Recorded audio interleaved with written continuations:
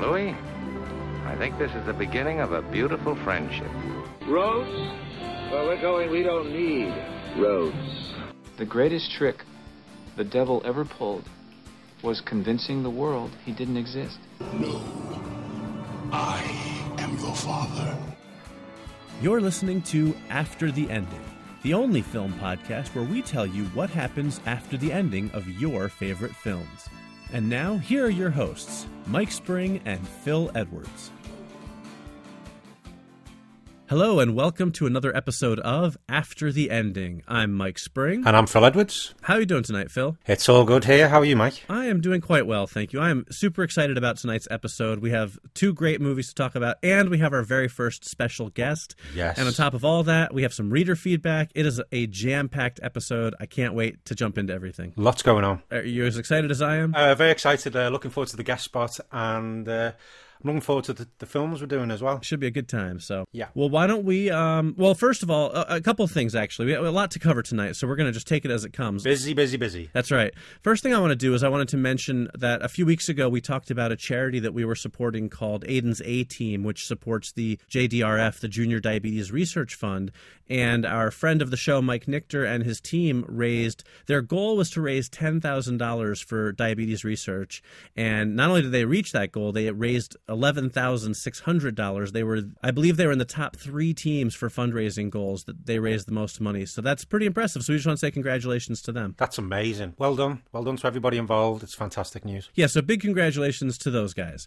All right, moving into our films. Phil, why don't you tell everybody what we're going to be talking about tonight? We will be talking a little bit later about The Crow, a 1994 film starring Brandon Lee. But first we'll be doing the After the Ending for Steve Martin's The Jerk, which was from 1979. We will also be doing our top 10 films of 1974. Lots of fun stuff to get to. So, all right, why don't you start things off then, Phil, and tell us what makes The Jerk such a jerk?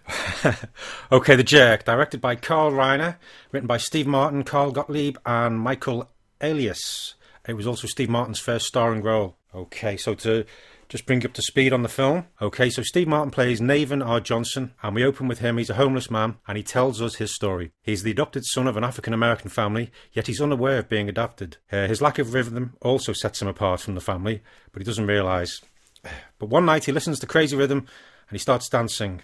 He's finally got a bit of rhythm. Taking this as a sign, he hitchhikes to St. Louis, as that's where the song was broadcast from. Stopping at a hotel, he's woken by a dog. He thinks the dog's alerting him to a fire. He wakes everybody up, but there's no fire. The crowd, obviously angry from being woken up, give the dog a new name, which I won't mention here. Good idea. Navin ends up working at a gas station, and as he's there, we see that some kind of psycho character is going through the phone book and picks Navin's name at random. He says, I'm going to kill him. Navin's helping a customer called Stan Fox, sees he's having a problem with his glasses and runs in the back, puts a handle on them and a little nose brake so they don't fall off.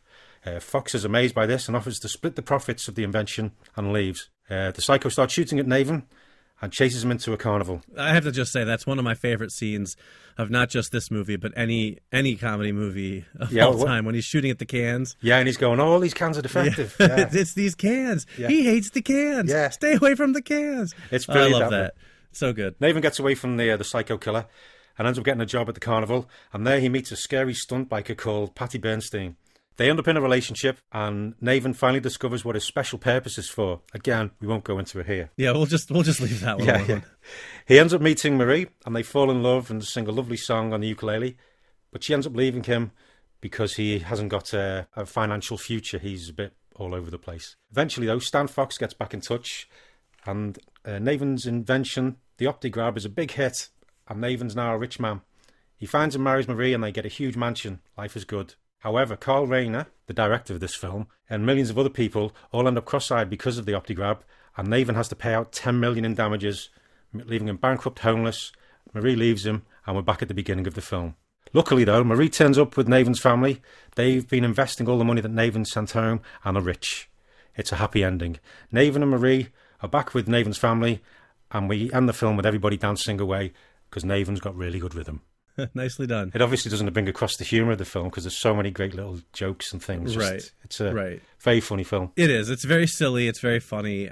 But I think you did a nice job. You know, we get the broad strokes across. If people haven't seen The Jerk, they should go watch it. It's a very funny movie. Yeah. And our endings, I think, will probably make a lot more sense if you've seen the film. But hopefully you can enjoy them even if you haven't. That's correct. So what have you got then for your day after? All right. Well, the day after, I actually pick up right when the movie ends. While Naven and Marie and his family are all singing and dancing, Yeah. Naven slips and falls and breaks his ankle, which is lucky because right as he falls, the crazed shooter shows up again and takes a shot at him and hits the window behind where his head was just a minute ago.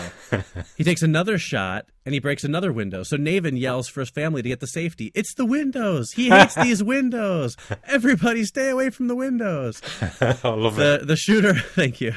The shooter runs out of ammo and comes down to kill Naven by hand, but Naven stops him by simply asking him what he's so angry about. And the man sort of breaks down, and we find out that he's depressed because he was discharged from the army. Ah. Naven asks him what he did in the army, and the man tells him that he was a sharpshooter. So Naven thinks the problem might be his eyesight, so he gives him one of the OptiGrabs, and the man tries it on, and he realizes that the problem that's caused millions of other people's eyesight to go cross-eyed has actually fixed his vision. Oh. So he thanks Naven and runs off to re-enlist in the army, and then Naven goes to the hospital to get his broken ankle fixed. Okay, I like that.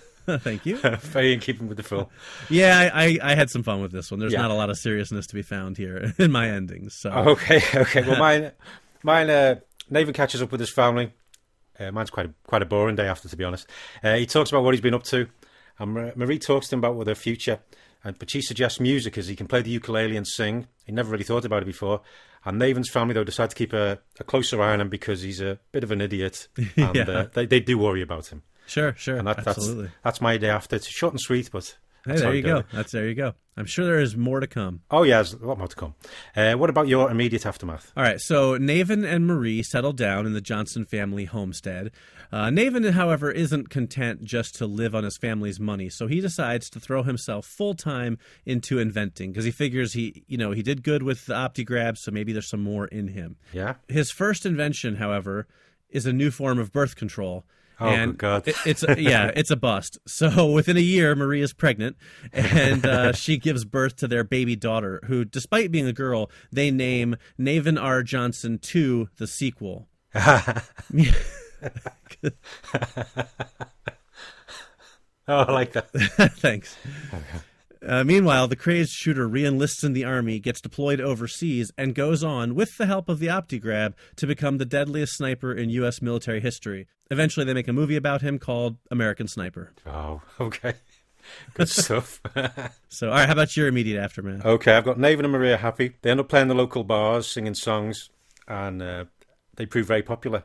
Some of Naven's family also play along with them when they have a chance, and they all have a great time. The family's very, very happy. Eventually, though, the carnival comes into town, and Patty Bernstein has decided she wants revenge on Marie, who ended up slapping her, well, punching her, knocking her out, didn't she, in the film. She turns up when Naven and Marie are playing. Patty gets very drunk and causes a commotion, starts heckling them. Naven talks to her, and unbeknownst to him, he is absolutely hilarious. The crowd love him. Ah, nice. They think it's all part of the act. Eventually, though, Naven talks Patty round, and he gets up on stage, and they all sing a song until Patty ends up passing out through all the alcohol she's been drinking. Nice. So that's what I've got for that. What about the long term? All right, so long term, it doesn't get any more serious from here, let me tell you. So Naven keeps inventing, and he actually becomes quite good at it, and he goes on to create many of the 80s greatest crazes, including, but not limited to, Go on. jelly bracelets, Yep. the Rubik's Cube, which was almost called the Naven's Cube, baby on board signs, the calculator watch, garbage pail kids, leg warmers, micro machines, and, unfortunately, the mullet. Oh, good God. Unfortunately, Naven loses much of his fortune from all of these inventions in the 1989 stock crash, so he decides to relocate to suburbia and settle into a regular life. Since he's become somewhat infamous and reviled for creating the mullet, Naven changes his name to George Banks so he can try and fit in more. And a couple of years later, his daughter, Naven R. Johnson 2, the sequel, who's taken on the nickname of Annie, Okay. announces that she's getting married. And Naven finds that he has a hard time being the father of the bride. Oh, excellent. As usual, I like it. I bring it around to another movie, but there you go. No, that's a good one. I like that. Thank you. Okay. How about you? What do we got? I've got Nathan, after the success of playing in the bars and proving very funny. He's become a hugely successful comedian, musician, and he's described as a wild and crazy guy. Nice. However, he can't understand what people find so funny, as he just talks about his life, but he does love making people laugh, so he carries on. Him and Marie eventually get married, and they have a child. They call it Lloyd Johnson, but they give him a middle name based on the holiday in which he was born, which was Christmas. And Lloyd eventually likes to just be called Lloyd Christmas. Lloyd Christmas. Very nice. Right. Thank you very much. That would mean that the jerk gave birth to a son who was dumb and maybe had a friend who was Even dumber, yes. Very good. Yeah, there you go. That's a good way to tie two movies together about very, very stupid people. Yeah, I thought so, yeah. Stupid is as stupid does. That's right. I've always wondered why the jerk wasn't called the idiot, because it always seemed to me that he was more of an idiot than a jerk. Do you know what I mean? Like, yeah. He's not like a mean guy. He's just stupid. Well, actually, funny you should mention that. There was Dostoevsky's book, The Idiot, and Steve Martin, he said he wanted the film to be called something short. You have the feeling of an epic tale like Dostoevsky's The Idiot, but not like that, like The Jerk, as he put it. There you go. So there you go. So you hit the nail on the head. It was exactly what they were going for.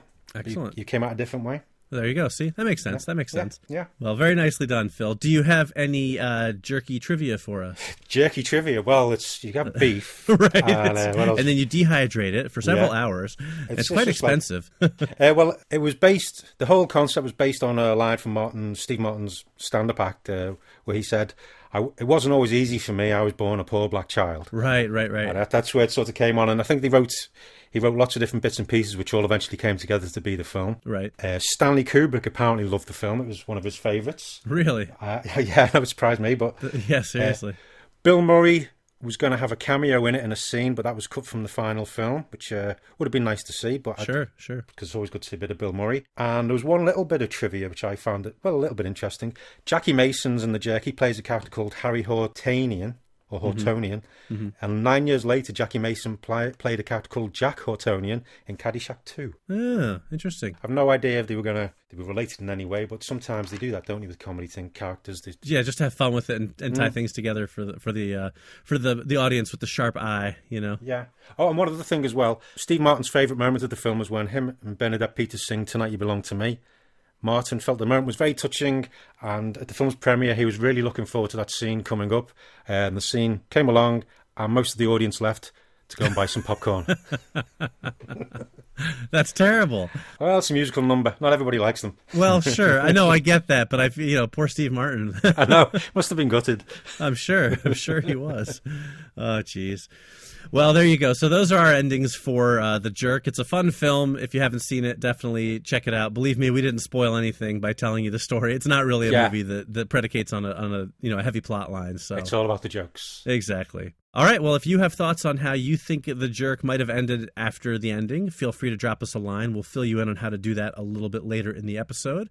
So why don't we move on then to our second film, which is very near and dear to my heart, and it is The Crow. Yes, The Crow, 1994 film, and I do believe we have a special guest who starred in the film who will be giving us there after the ending. That's right. We were very fortunate to speak with Rochelle Davis, who plays 12-year-old Sarah in the film. And she's a major character. She is one of the stars of the film alongside Brandon Lee and Ernie Hudson. And so I actually caught up with her just a week or so ago. And she was great, first of all, but she was also kind enough to let me pick her brain a little bit. And she told us what she thinks her character of Sarah would be doing now and what her after the ending is. So we're really excited to get to share our first kind of celebrity after the ending, where somebody who played a character that we're going to talk about really tells us what they think happened to that character. So it's pretty cool. I'm absolutely blown away. It's amazing that you managed to meet her, and also that she said yes. I mean, it's so many thanks to her for doing that. Yes, absolutely. We're very thrilled. And she was, like I said, she was great. She couldn't have been nicer.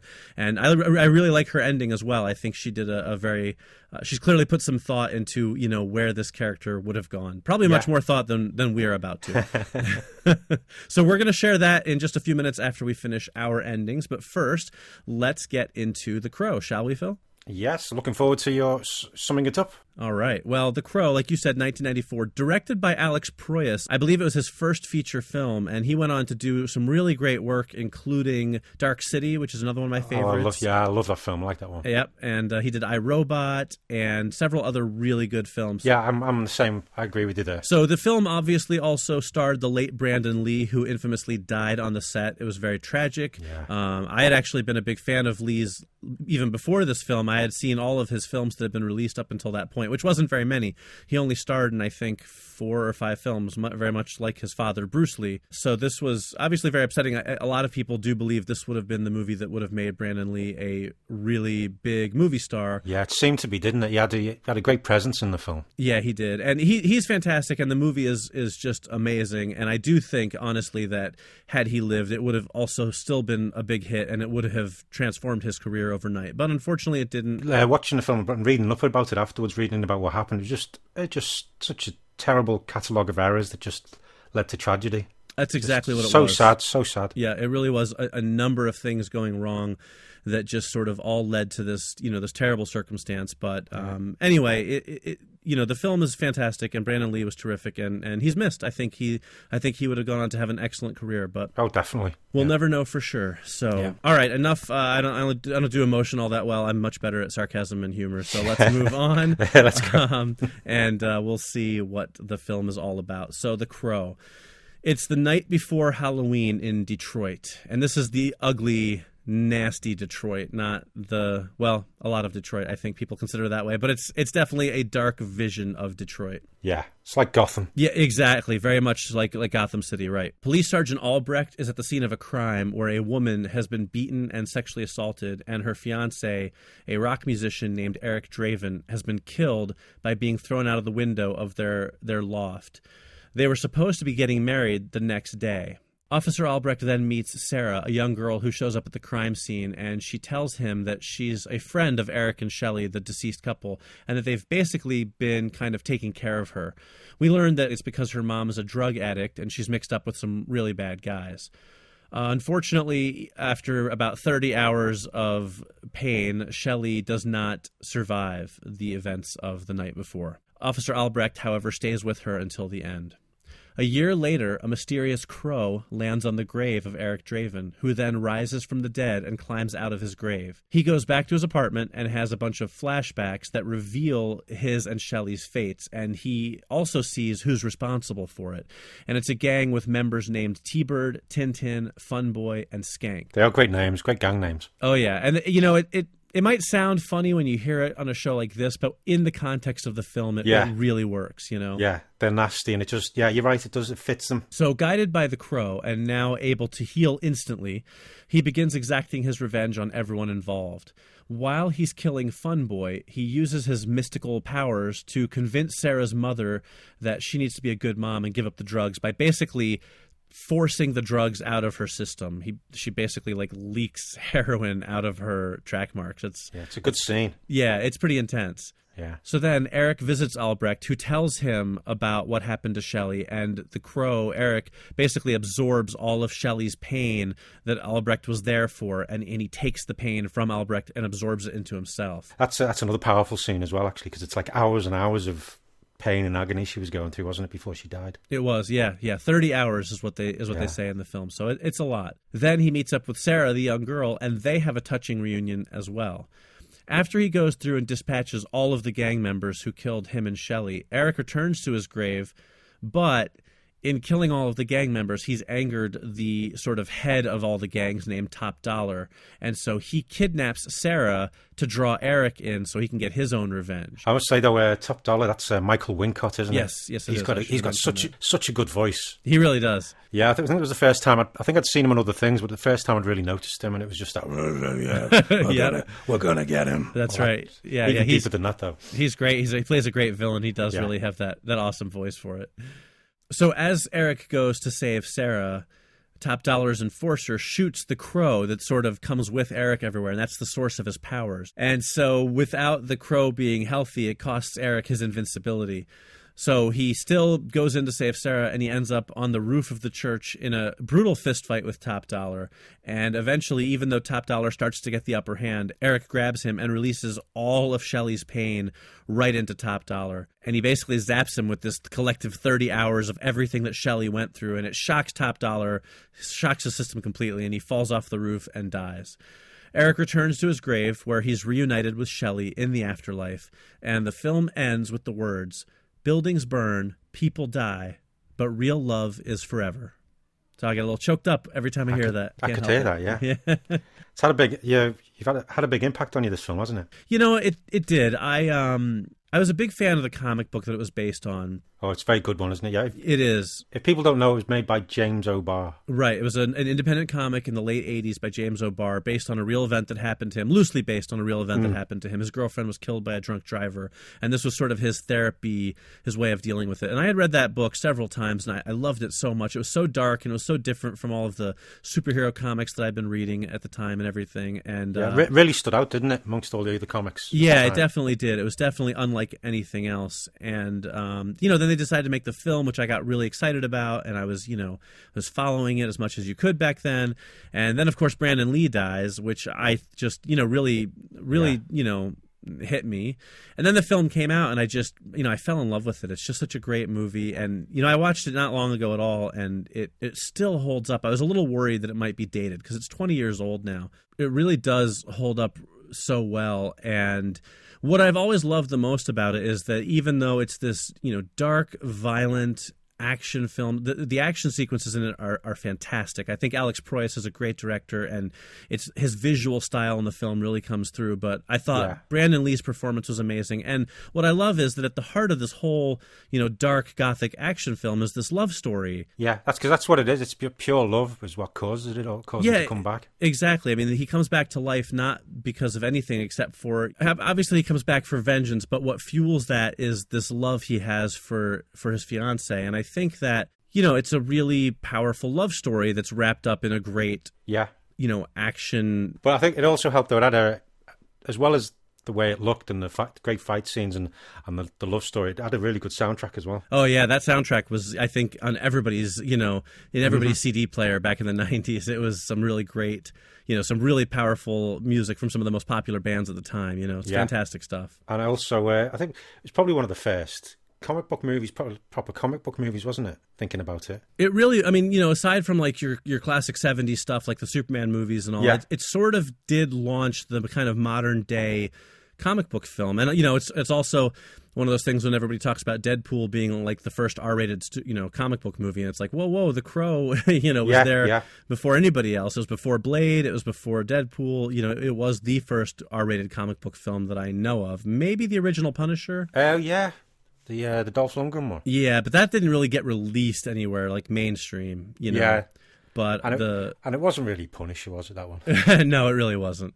But, The Crow really kind of launched in the 90s the sort of comic book renaissance that led to movies like Blade and the X-Men movies that started coming out and really, pushing comics into the mainstream. So, it's one of those films that I think...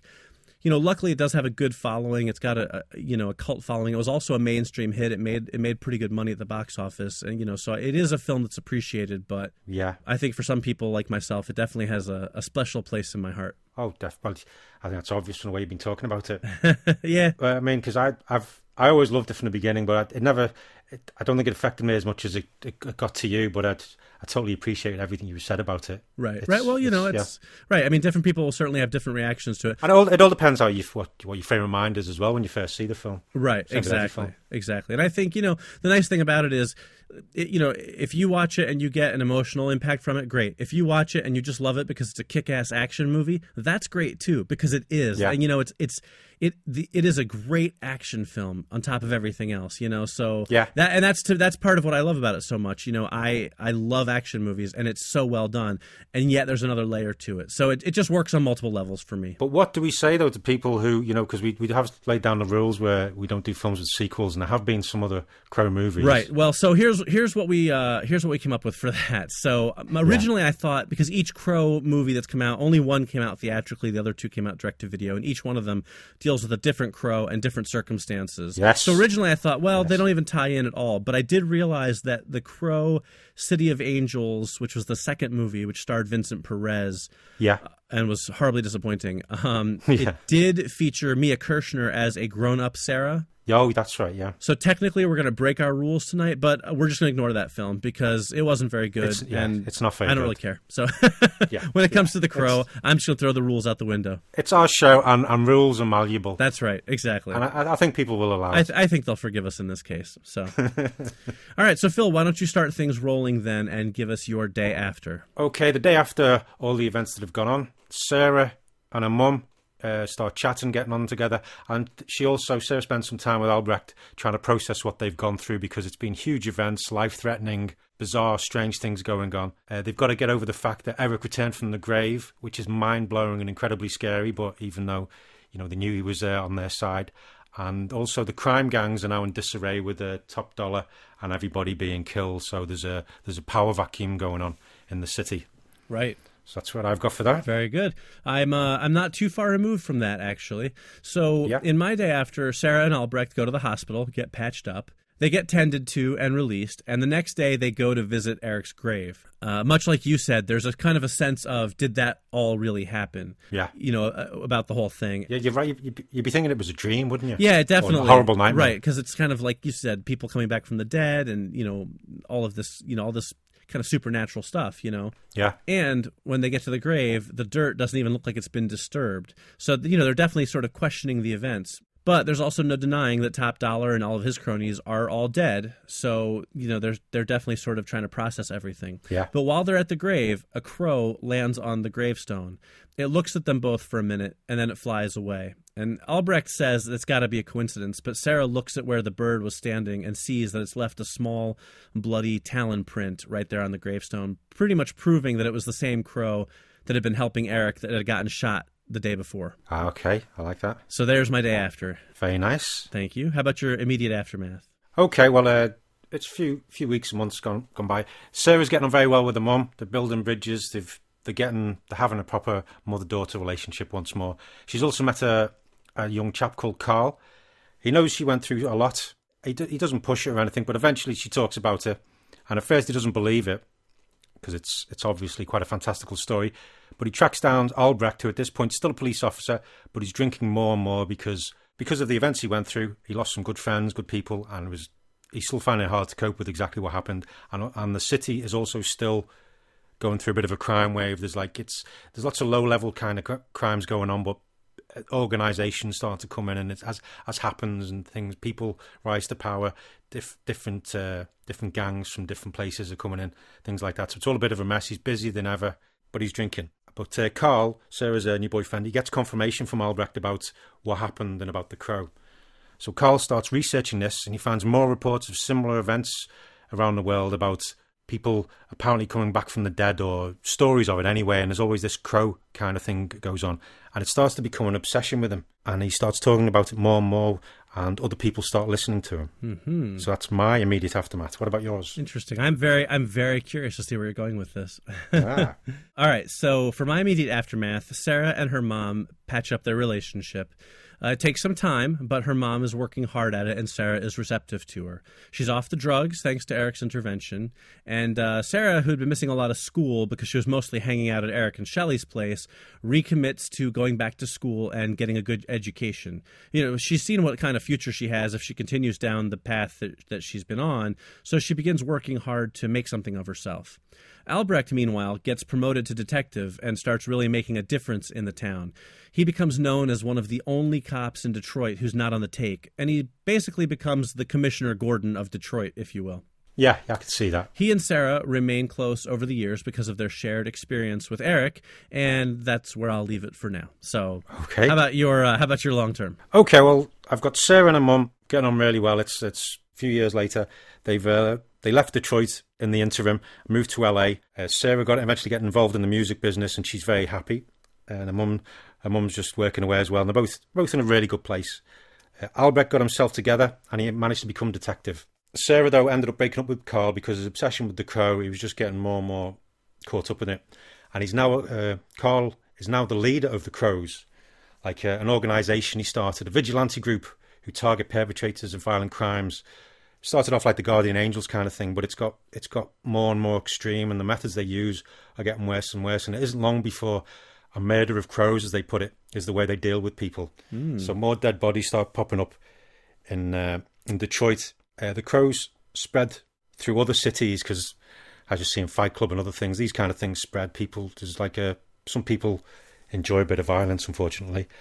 And end up one of the crows, one of the groups in LA, they're chasing down a suspected murderer who is actually innocent and start shooting at them during a car chase. And unfortunately, Sarah and her mum are caught in the crossfire and killed. Oh, no. Yeah, it's sad. Yeah. So weeks later, though, Albrecht, he's come to LA and he's visiting Sarah's grave. His heart's broken at how unjust it all is and how he's lost another good friend to this violence which is spreading. And he turns away and is just about to leave when a crow lands on Sarah's gravestone and taps, tap, tap. Very nice. Albrecht waits to welcome Sarah back and help her bring the crows down. Very nice. I like it. I like it a lot. Yeah, sad, but that's the way the film is, yeah. Fits in with the story, doesn't it? It fits in right. It fits right in with the world of the crow, actually. So absolutely. Although I did think when you talked about Carl getting obsessed with people coming back from the dead, I thought maybe he was going to turn out to be Rick's son from The Walking Dead. Oh, yeah, good God, no. I didn't think of that. Carl, Yeah. Carl. I thought maybe that's where you're going with that. Got to talk stuff and things. right, exactly.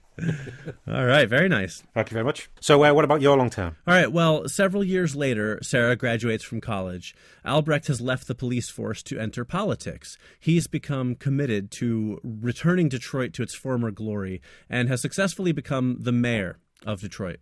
Oh, nice. He decides to run for Senate so he can make bigger and more wide-sweeping changes. When Sarah graduates, he gives her a job on his campaign. They've remained close friends, and so she becomes not only a staff member, but also his closest confidant. Albrecht is building momentum, he's winning people over, and he's really on his way to revamping Detroit. When he announces a huge anti-crime reform bill as part of his platform, an up-and-coming crime boss named Gold Dust doesn't like what he's hearing and has Albrecht assassinated. Oh. Sarah is devastated because he's been like a father figure to her basically over the past 6 years. She ends up, crying kind of just in a daze, and she ends up back at Eric's grave, just crumbled on the ground and crying on the grave. Yeah. Suddenly, a crow lands on Eric's gravestone. The ground starts to move, and Eric Draven rises from the dead once again. The crow will have vengeance for Albrecht's death. Oh, nice. So there you go. So obviously some similarities in our endings there. I think in this world, that is sort of what, the type of thing that might happen. Yeah, the crow's going to come back, isn't he? Yeah, I think so. Just so any first-time listeners, neither Mike or myself know what the other one's written, so any similar endings like this is a nice surprise. That's right. Absolutely. So, Phil, before we get into our extra special guest star, do you have any tidbits you want to share about The Crow? Yeah, only just a couple of things. Apparently, Brandon Lee, he wasn't happy with the face makeup that the makeup artists were doing, so Brandon and Alex, they agreed that Brandon Lee would apply the makeup the night before they were shooting and sleep in it. So when he woke up, it'd have that slightly worn, the way it was like always messed up. It was never pristine, was it? So no, exactly. I think that was the best way he could do it. And also, James O'Barr, he initially wanted Johnny Depp to play Eric. Oh, that's interesting. But that didn't happen. And River Phoenix and Christian Slater turned down the role. Really? Yeah, which all of them at the time, and Johnny Depp at the time, 1994, that would have been quite interesting. I think all of those would have brought something different to it. I think could have all worked. I don't know about Christian Slater. I don't know about him per se, but I think River Phoenix and Johnny Depp both actually would have been quite good in the role. For sure. It would have been quite different, but it would have been interesting to see. Yeah, without a doubt. Yeah. All right, so now is the part of the show we're very excited about. So, like I said earlier, this is Rochelle Davis. She played Sarah in the film, and she is now all grown up. And so here are her thoughts on what happened to Sarah after the ending of The Crow.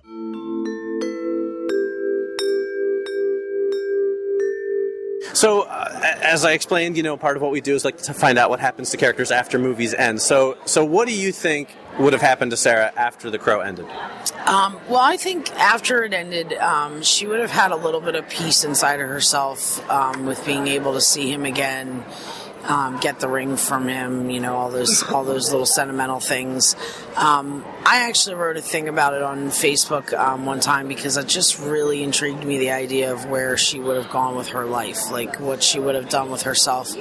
So I put her as like an artist and musician, kind of a scattered-brained, lives in a loft, wears like funky clothes, rides a motorcycle, does like graphic design for like an actual job, but does all her artwork for the side stuff. Stuff like that I would see Sarah doing. I would see her probably having a pretty good relationship with her mother at that point. And always having a really strong relationship with Officer Albrecht, and keeping in contact with him. So I just saw like her kind of blossoming into this beautiful, like, happier version of Sarah. Like, still that funky attitude and clothing and stuff, but in a more light-hearted kind of way, because she could let go of some of that grief that she went through during the film. Very cool. Well, I personally am a bit of a sucker for happy endings in our show. My co-host likes to turn people into serial killers, so I don't know which way he's going to go with you yet, but I'm gonna probably lean towards your version of things. I love serial killers. I'm all about it, but I don't think that's what Eric would want for Sarah. I think he would want to see Sarah move on. I just think that he would want her to move on and be happy. I don't think he would want to see her like become a vengeful, mean-spirited person. However, the city she was lived in my version was starting to go downhill, and she started to take on this idea of maybe becoming a kind of a vigilante in the area, like a live vigilante. Right. With the help of like her boyfriend to do the technical stuff and like plant cameras in her head and things so she could beat up bad guys and such. But that was the only, like, it wasn't like really killing. It was more of just like cleaning up the area and letting them know she was boss in the area and like not to mess with her. Very cool. I love that.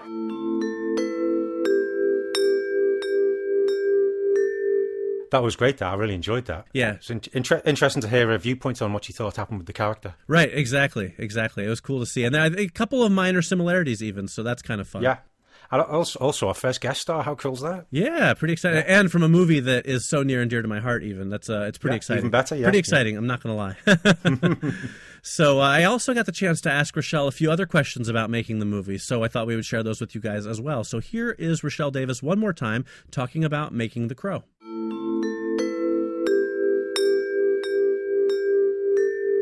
So, Rochelle, what do you remember most about making The Crow? What I remember most is that all of the cast and crew was really fun and like lighthearted and like childlike. So I felt I was always a little above my age, and I felt like the crew was a little below their age in funness, not in maturity, but just in the way they had fun. So my best memories is just that it was just a hoot, just a lot of fun, a lot of like little games and laughs and jokes and, picking on each other, banter, stuff like that. And, I was curious about your character. Sarah's obviously a very, like, tough, tomboyish character. Was that very you, or was that the opposite of you at that time in your life? That was a little bit like me. I was a little mixture of the two. Like, I like to put on makeup and do my hair and go out and look pretty, but then there were times that I just put on shorts and a t-shirt and climbed trees and got into dirt. So it was kind of it wasn't really either of those things, because Sarah wasn't like out playing in dirt and climbing trees. She was, skateboarding and doing the tough street girl thing. So that really wasn't me, but I had to kind of embody it with what I did know about being tough, and then add in the sensitive part that I knew I had in myself to show that she had this really soft side that she wasn't allowed to show people. Often, at least. Right. All right, one last question for you then. Just wanted to, obviously a lot of people love The Crow, love Brandon Lee, so I was just curious what your experience working with him was like. My experience with him was phenomenal. He was one of the nicest men I've ever met in my life. I have met very few people as sweet and kind and good-hearted and just pure as he was. So working with him was amazing, and I love being able to come out to these conventions and such, because there's so many people that didn't get a chance to experience his light and his spirit. And I've spoken with his mother about this many times via email. We've never met in person yet, but we email back and forth, and I tell her, that my main concern when I go to a convention is to let the fans know what an amazing, incredible guy he was as a person and as an actor. and just hope that spirit just keeps flowing through people through the movie and through knowing about him being so amazing. That's fantastic. Well, Rochelle, thank you so much for taking time to talk to us. No problem. It was fun.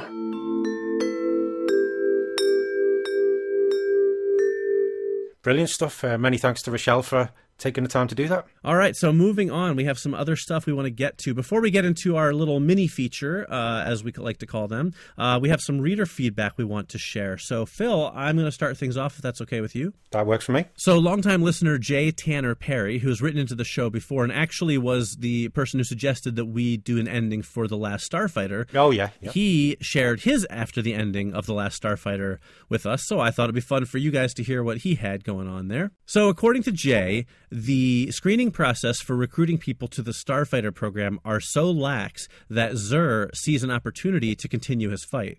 He starts off slow, but over the years, his people reach high positions in the government. Before the government can realize what's happened, the Star League becomes the Kodan Armada, and Xur is in command of the greatest pilots in the galaxy. I like that, the swine. So, yeah. Alex, Maggie, and a bunch of rebels flee and end up on an isolated ice planet where they meet another fleeing group of rebels fighting off a different type of empire. Very nicely done, Jay. Thank you for sharing that with us. I have to say, personally, I especially appreciate you bringing it around to meet up with another movie because, as we know, that is a favorite of mine. So yeah, it does seem to be a running theme. Yeah, nicely done. Yeah, very good. And for those who want to know, it was episode 9 when we talked about The Last Starfighter along with Pulp Fiction. Exactly. Also with episode 9, we talked about the top 10 films in 1986, and we asked what the top 10 films of that year were, and Abdusemi Abdallah, apologies if I didn't pronounce the name right, but long-time listener, he gave us his top 10, and it was 10, The Money Pit, 9 was 9.5 Weeks, 8 was The Mission, which is a great film, 7, The Name of the Rose, which I love as well, 6 was Cobra, but it's Stallone. Yeah, I love that one. 5, The Colour of Money, which, as I said at the time, yeah, I didn't quite enjoy that one as much as I thought I would. 4 was Manhunter, which is excellent. 3 was Top Gun. 2 was Hannah and her Sisters. And number 1, like me, was Big Trouble in Little China. So thank you very much for sharing them. Yeah, great list. Obviously, a lot of picks that we both agreed with. So thank you for sharing that. All right, so now we're going to move on to our next mini feature. And this is something we do in between our endings and our top 10s just to sort of have a little fun. And this might be our most ridiculous one yet. What do you think, Phil? It's getting up there, isn't it? Yeah, it is. All right, so today's new feature is called Kenny Rogers in Film. And this came about actually... See, it just sounds stupid when you say it out loud. You say it out loud, yeah. So this came about actually for a couple of reasons. First of all, this may not be known to many people. I'm actually a huge Kenny Rogers fan. I listen to his music. I love his music. It's one of those weird things that I picked up from my mom when I was a kid, and I've just always loved Kenny Rogers. So anytime I have an opportunity to talk about Kenny Rogers, I'll take it. And he has also been in films. He has been in films, but that's not what we're going to talk about because that would make too much sense.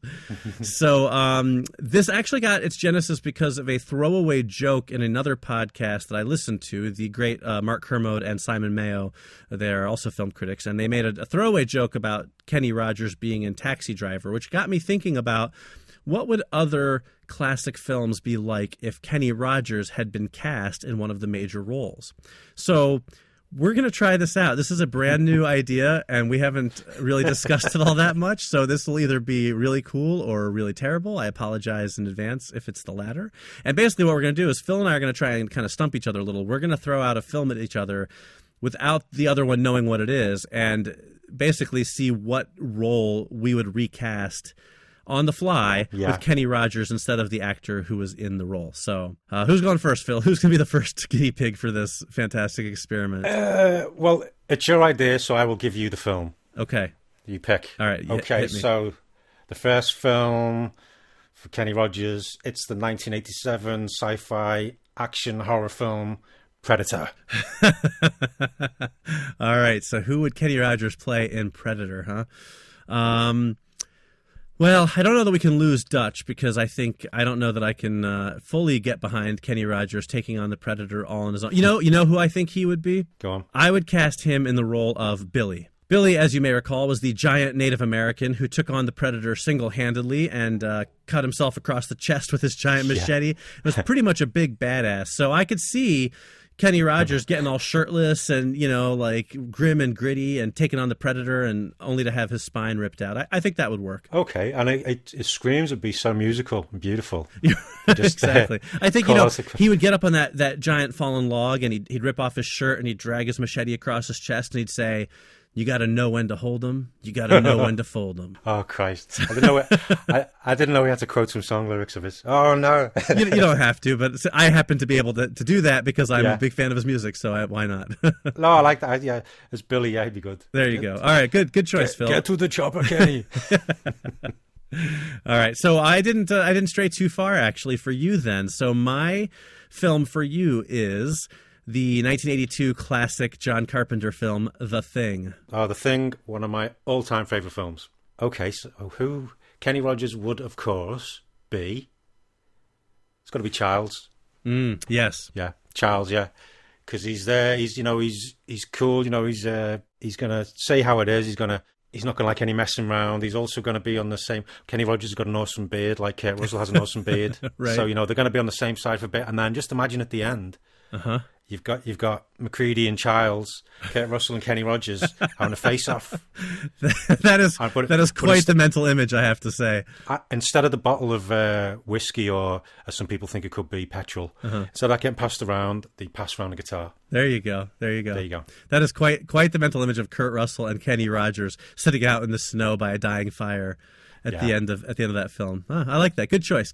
Thank you. I appreciate you picking that film. Oh, of course. Listen, I know what a fan you are. I am too. So yeah. It's going to be crazy doing after the ending for The Thing at some point. Yes, that's definitely on the list, and that'll be showing up, I think, sooner rather than later. So, all right. Well, that was Kenny Rogers in film. I don't know about you, Phil. I had a good time with it. I like that. Yeah, good.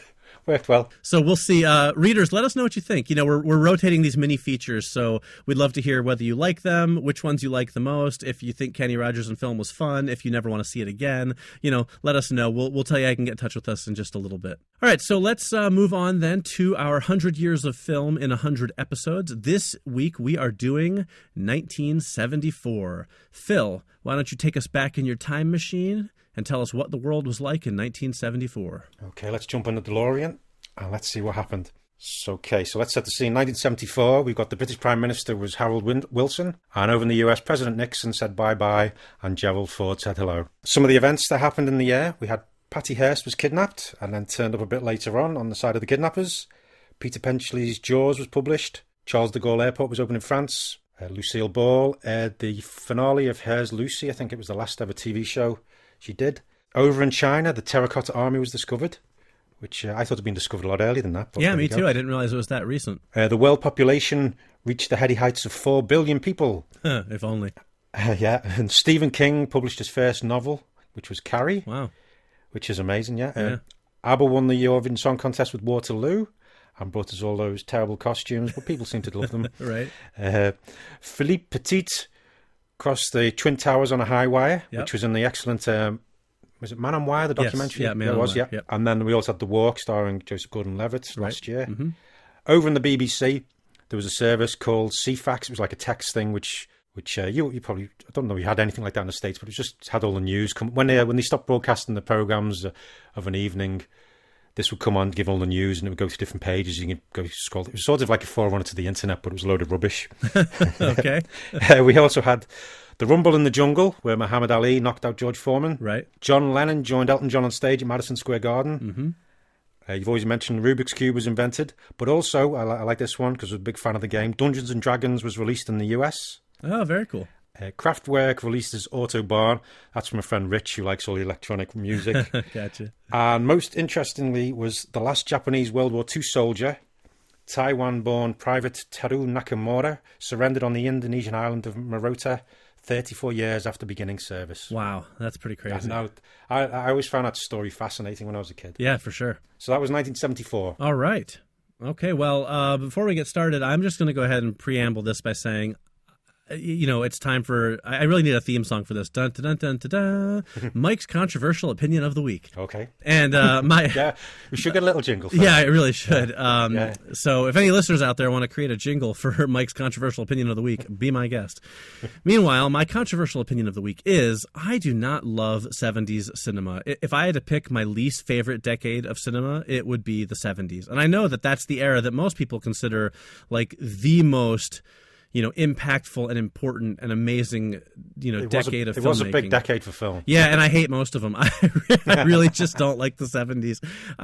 Everything is dark and grim and gritty and 7.5 hours long, and boy, I'm not really a fan. So this is an interesting. There are lots of, as you say, lots of dark and depressing films, but some incredibly well made films. But I understand there are lots of downers in the 70s. Right. And I do... probably lots of uppers were also taken in the 70s. But that's... Thank you. Phil will be here all week. Yeah, try the fish. Listen, I mean, to be fair, I do love... I'm sure there's a lot of films from the 70s that I love, and I'm going to talk about some of them in my list. But by and large, I'm not a huge fan of the 70s. And just to prove my point, though, I want to point out there are 3 films out of my top 10 that are 90 minutes. And the average running time of my top 10 films is still 2 hours and 1 minute. I did the math. The average running time is a full 2 hours and 1 minute.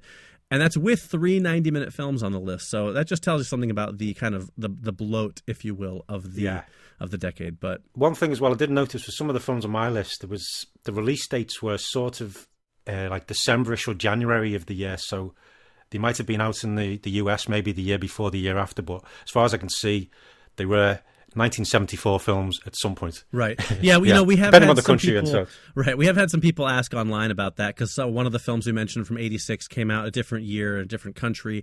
Obviously with Phil and I being from different countries and the way movie release dates work, there's occasionally probably going to be a film that may or may not have come out in a slightly different year in your neck of the woods. We're just going to do the best we can, and hopefully, obviously the spirit of the list will remain the same, so we're not going to get too bogged down in whether it was, December of 74 or January of 75 with limited release or, whatever. We're just going to go with the list and see what happens. So and again, as we always say, we're not saying that these were the best films of the year. We're just saying these are the ones we really enjoyed. Exactly.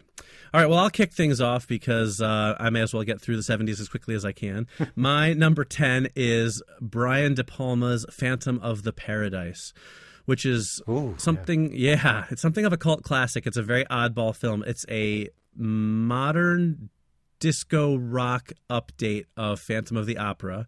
It is a musical, like a rock and roll musical. It's very surreal. It's very bizarre. It has Paul Williams in one of the leading roles, and it's a very unique film. But I have to say, it stands out for me just because it was so different, and it's kind of kooky, and it's a little too long, like I've said. Yeah. But I do like Brian De Palma, and this was one of his. It's before he got into his Hitchcock era and all of that stuff. So it's definitely a very different movie for him. So it is a crazy film. Yeah, it is. So that's my number 10, but that kind of just tells you where I'm at with the 70s, that if that makes my number 10, I didn't have a lot to choose from for this year. So Okay.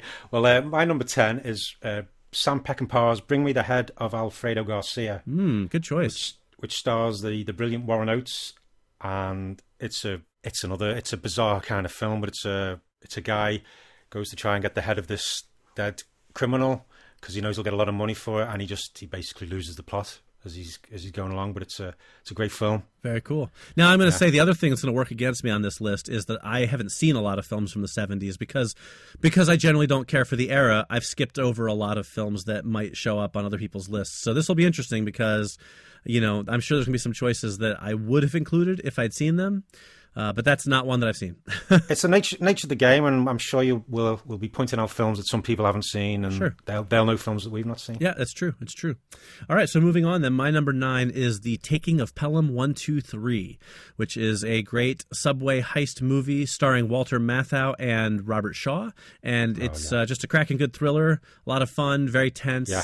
Oh no, it's a really good film, and it almost made my list. Right. I think it did at one point. Let me just check my list, because it did change a few times when I was writing it. Yeah, it didn't make the final cut. Fair but enough. It's a very good film. Yep. And if you've only seen the remake with John Travolta and Denzel Washington, go see the original because it's an amazing film. Yes, agreed. Also, was that one of the? Was it that film which gave Quentin Tarantino the idea to use colours for the names in Reservoir Dogs? I believe it is actually. Maybe, yes. yeah. I want to say that they have similar code names in the film. Yes, because it's all colours in that one, isn't it? Right. Yeah, we'll say it is. Yeah, we'll say it is. Sure, why not? Okay, so for my number 9, I've got The Golden Voyage of Sinbad. Another one I haven't seen. Oh, yeah. You might have. It's got... Maybe I have. Let me take that back. This was the one that was obviously got Ray Harryhausen's brilliant stop-motion animation. Yes, I have seen that one. Okay. Well, a few of them did. It had John Philip Law as Sinbad and starred Tom Baker, who was one of the doctors in Doctor Who. Right. And it had the guy with the golden mask to hide his disfigured face. And they go off. And what were the creatures that were in there? There was the six-armed Kali. Mm-hmm. That's one of the Ray Harryhausen ones. Right. And there's a griffin and a centaur, and it's Ray Harryhausen, and he's great. And I think I always love watching his films. Sure. I remember watching that one a lot when I was a kid. Yeah, it's one of those ones. Yeah, you as a kid, and it just also had Caroline Munro, which didn't hurt. Exactly. But yeah, it's a good film, and it's I like it. Very good. And I always find out Sinbad though in recent years I think they've tried to do a few Sinbad films, but they've never taken off. Yeah, and I think they did a TV show also. It seems like they keep trying to relaunch the character, but they can't seem to get it right for some reason. Because it's a great character. But it's hopefully one day we'll see another good one. I'm sure we will. I'm sure everything cycles around eventually. Yeah. So for my number 8, here we go. This is going to be my oddball choice, if you will, and it is Herbie Rides Again. Oh, yeah. Because I am an unabashed fan of the Love Bug movies. I love the original Love Bug. I love Herbie Rides Again. I even have a soft spot for Herbie Goes Bananas, although obviously the weakest of the three. But yeah, I just find those movies really endearing. I think they're really fun. I watched them not long ago. They hold up really well. I can't wait to introduce them to my kids. I think they'll really enjoy them as well. So Herbie Rides Again. I'm not embarrassed. Well, you shouldn't be, because I always like the Herbie films. Yeah, they're great, aren't they? Yeah, always good fun. I mean, it's funny how much character you can get out of just a Volkswagen Beetle. Right. It's got me that. Yeah, it really is. Good pick. Thank you. So my number 8, we've got James Bond film, The Man with the Golden Gun. Mm-hmm. Excellent choice. Roger Moore. For those who don't know, James Bond is everybody knows James Bond.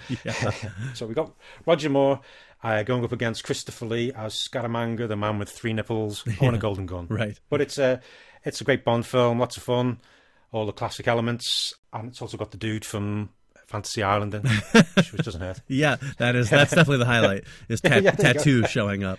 Yeah, there you go. Yep. Very nice. For number 7, I have Blazing Saddles, the Mel Brooks classic. Oh, very good. I don't know what else I can say about it, but it's Blazing Saddles. Either you've seen it or you haven't. You could always. What about? There we go. There you go. That was an actual quote from the film. Right. Exactly. Okay, we got my number 7 is California Split, which was directed by Robert Altman and stars Elliot Gould and George Segal as a pair of gamblers. It's a 70s one, as we know. Well, that's a stupid thing to say. Yeah, the pair of gamblers. It's quite funny. It's quite dramatic. I think I've not seen it though, but Mississippi Ground with Ryan Reynolds and Ben Mendelsohn. Yeah, Ben Mendelsohn. I think that new film's sort of a take on this one, but makes sense. California Split's it's a great little movie. Sounds good. I'll have to watch it one of these days. Yeah, one of those good gambling ones that you sometimes get to come along every now and then. Sure, always a fun genre for the most part, I think. Yeah. Well, my number 6 is a return to the genre that we all know that I love very much, and it is the classic disaster film Earthquake, starring Charlton Heston. And I want to say this is one of the first disaster films that I saw actually on television when I was young.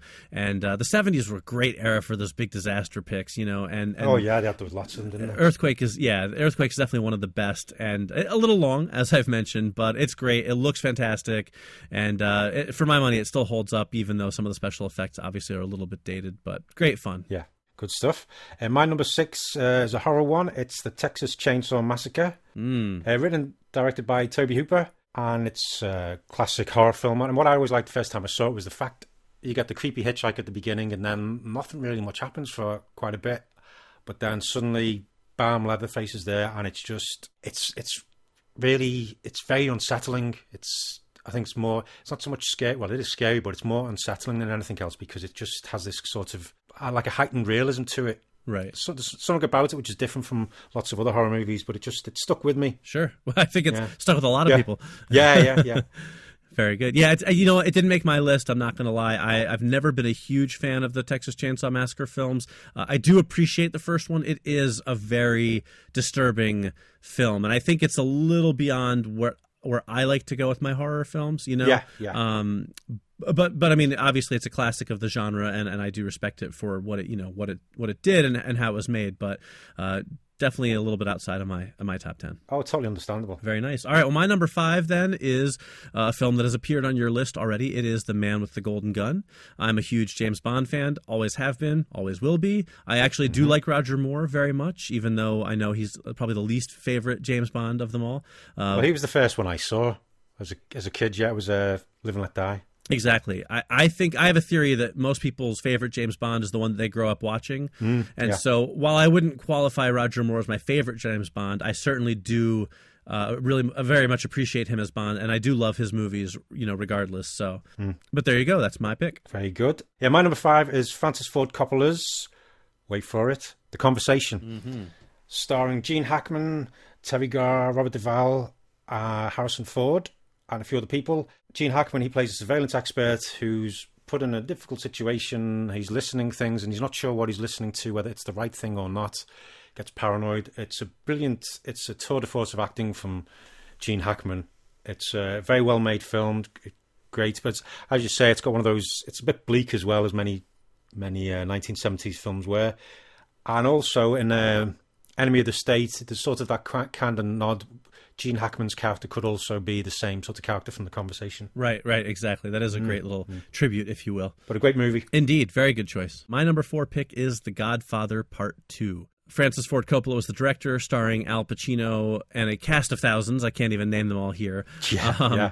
Honestly, the only reason The Godfather 2 came up so high on my list and didn't make it into the top first spot or second spot was because it's just so long. 3 hours and 22 minutes. I mean, it's really like like 2 films. I actually had to watch it over 2 nights because I couldn't make it through. And I remember getting through like an hour and a half the first night and then checking the time and realizing I still had 2 whole more hours to get through. It's so long. And so I love it. It's a great film, but it definitely lost a few points for just a ridiculously long running time. Understandable, yeah. Okay, well, my number 4 is Chinatown. Yeah, Roman Polanski, Jack Nicholson, Faye Dunaway, John Huston. Beautiful looking film, great noir mystery, goes to very dark places, but Jack Nicholson looks amazing wearing a plaster for most of it on his nose. Yeah, Yep. No, just a really, really good film. Well, I'm going to say that's another one that isn't on my list, believe it or not. And the reason for that, here I definitely need a jingle because this is going to be Mike's second controversial opinion of the week. Dun, dun, dun, Yeah, thank you. I hate Jack Nicholson. Oh my God. With a passion. I always have. I do not like him at all. I think he turned in about 3 good performances in the 70s and then pretty much has just done the exact same thing in every movie he's ever been in since then.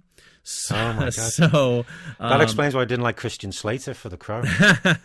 No, Christian Slater's all right. I just don't think he would have been a good fit for that. But I've seen Chinatown. It's a good film. I don't hate it or anything like that, but I just am not a fan of most anything that Jack Nicholson is involved in, with a couple of exceptions. So, that one definitely falls short for me. Sorry. Well, that's okay. I mean, if you don't like an actor, it can colour you to lots of films. And, right. Yeah, it's hard to enjoy a film where somebody you don't like as an actor is in almost every frame of it. But, listen, my mission apparently is to just, completely, bleed us of listeners by angering They'll people. Keep coming back to see what you're going to say next. Right, they're going to come back just so they can be like, what ridiculous crap is Mike going to spew this week? Well, it made one of our lists. Oh, there you go. So that's good. Yeah, so as always, you're safe. We cover for everything, you see. Right. All right. What about your number 3? My number 3 is the Mel Brooks classic, Young Frankenstein, or Frankenstein, as it may be correctly pronounced, starring Gene Wilder, Marty Feldman, and Madeline Kahn. Of course, it's a comedy classic. I think it's pretty much one of the most popular comedies of all time, so I don't think I need to tell people how great it is. But if you haven't seen it, it's pretty darn great. Put the candle back. Exactly. My number 3 was, you've already mentioned it, was The Godfather Part 2. Very good. I think both of them were nominated. Both The Godfather Part 2 and The Conversation were nominated for Best Picture. Yeah, I mean, how do you turn out The Godfather Part 2 and The Conversation in the same year? I mean, it's crazy, isn't it? I know they were made at different times, but still, that's a pretty ridiculous 1-2 punch for a director. So many good actors, so many great moments in the film, great scenes. Yeah.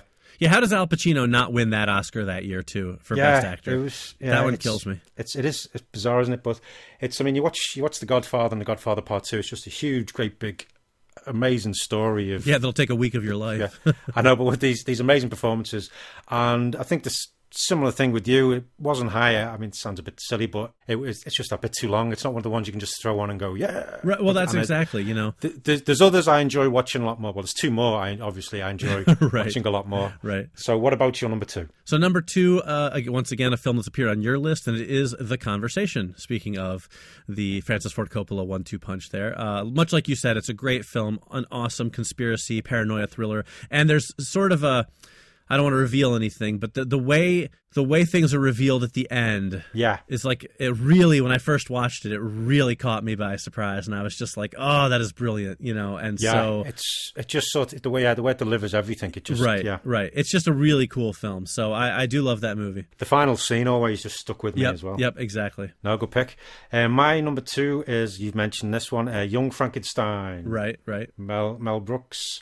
Jim Wilder. Who are the other people we didn't mention? Terry Garr, Cloris Leachman, Peter Boyle, of course, played the monster. Right, of course, yep. Yeah. It's a brilliant, beautiful black and white film. Very, very funny and so quotable. Yeah, without a doubt. Yeah. All right, so time for the number 1. Now, I'm interested because I don't think that your number 1 and mine are going to be the same. So I'm very curious to see what you come up with. But my number 1 film of 1974 is, once again, a disaster movie, and it is The Towering Inferno. I had a feeling it might be that one of my all-time favorites. And again, I know I've said this a lot tonight, but these movies are 30 years old. No, they're 40 years old now.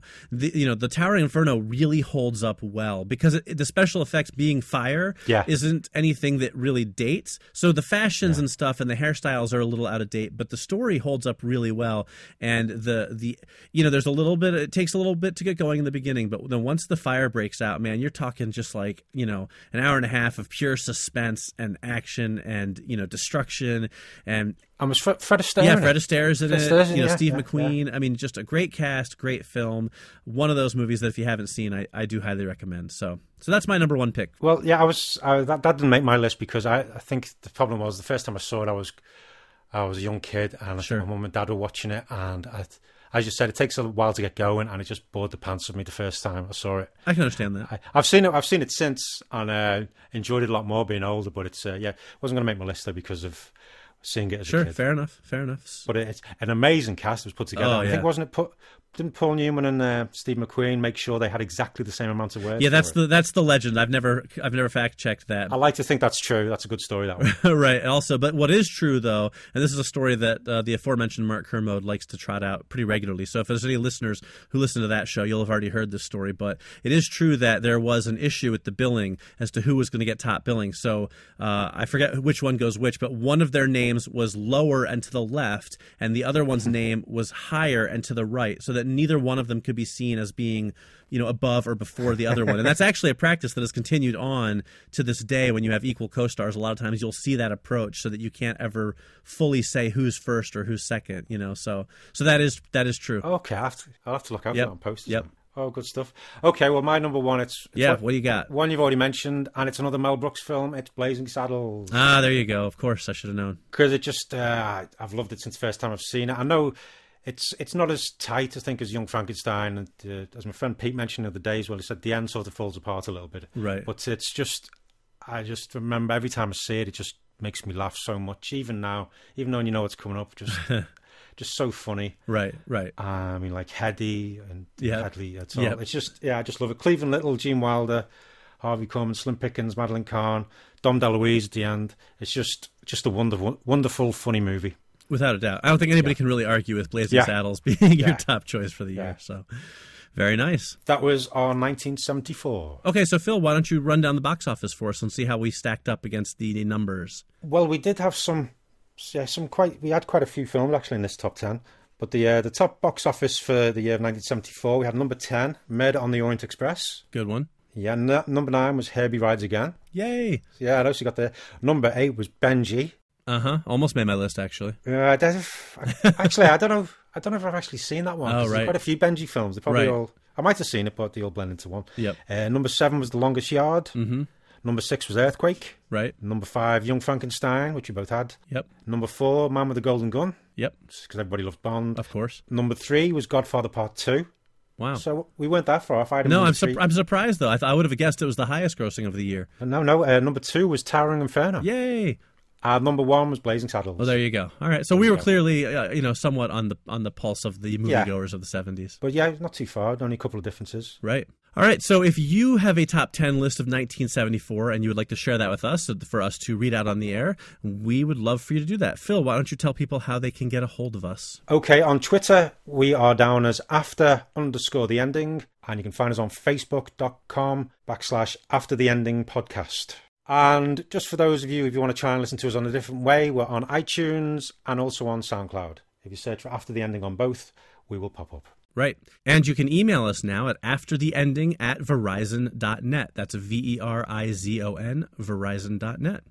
All right, so Phil, what are we going to be tackling next week? Next week, we will be trying to discover the secrets of the 3 shells, because we'll be talking about Demolition Man and Guys and Dolls. That's a bit of a mix, isn't it? Yeah, it's fun to mix things up a little bit, go back to the 50s. This will be our first kind of classic film, I think, won't it? Yeah, I think so, yeah, the ones we've done. Yeah, so that'll be fun, and it'll be our first musical, that's for sure. Yeah, definitely that. So it's going to be interesting. Right. And also we will be looking at our top 10 films of the year 1997. 1997. Good times, good times. But at the minute, I can't think of any film from 1997. Well, that'll be the fun, won't it? Discovering what good and Yes. what terrible films came out in that year. So, Yes, should be fun. alrighty, well, that's going to wrap us up for this evening. We want to thank you all once again for listening. As always, if you can swing over to iTunes and leave us a review and or a rating, that would be greatly appreciated. 5 stars. 5 stars is the best. And with that, we will leave you to enjoy your movies. I'm Mike Spring. And I'm Phil Edwards. And we'll see you next week. After the Ending. I'm very excited, looking forward to the guest spot. Excellent. Don't sound too excited there, Phil. No. You're like, I know. I keep saying no a lot, so I'm sorry about having to get rid of all these. That's all right. I'm used to it from myself. I did it again. Sorry. But for now, why don't we move on to another The movie with a 4-letter word. That sounds very wrong when I put it that way. I don't know. Let me try that again. So why don't we move on then to our second film, which is very near and dear to my heart, and it is The Crow. Yep. Sorry, I have to have a sip of water then. Yep. What the hell is listen, that? hey, Yep. when you offer biting commentary like that, who am I to argue? You know. Yep. Right. I'm on a roll. It's very deep, Phil. Very deep. Well, my friends do often say that when they ask me what a film was like, I often just say it was all right. Right. But I like to think it's different levels. I go, if it's really good, I go, it was all right. Right. But if it's not that good, it was all right. Right. I get you. I understand. And then completely. there's about 70 different levels in between. Right. Officer Albrecht meets a young girl named Sarah, who is a friend of Eric and Shelley's. Bleh. All right. Let me get it up here. So, okay. That sounded bad. I can't say that.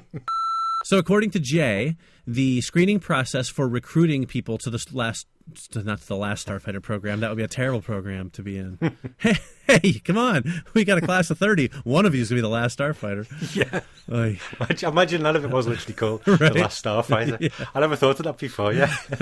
Terrible. Yay, I'm the last one. Right. All my friends are dead. You've got to fight these thousands of other people. Yeah, exactly. Good luck.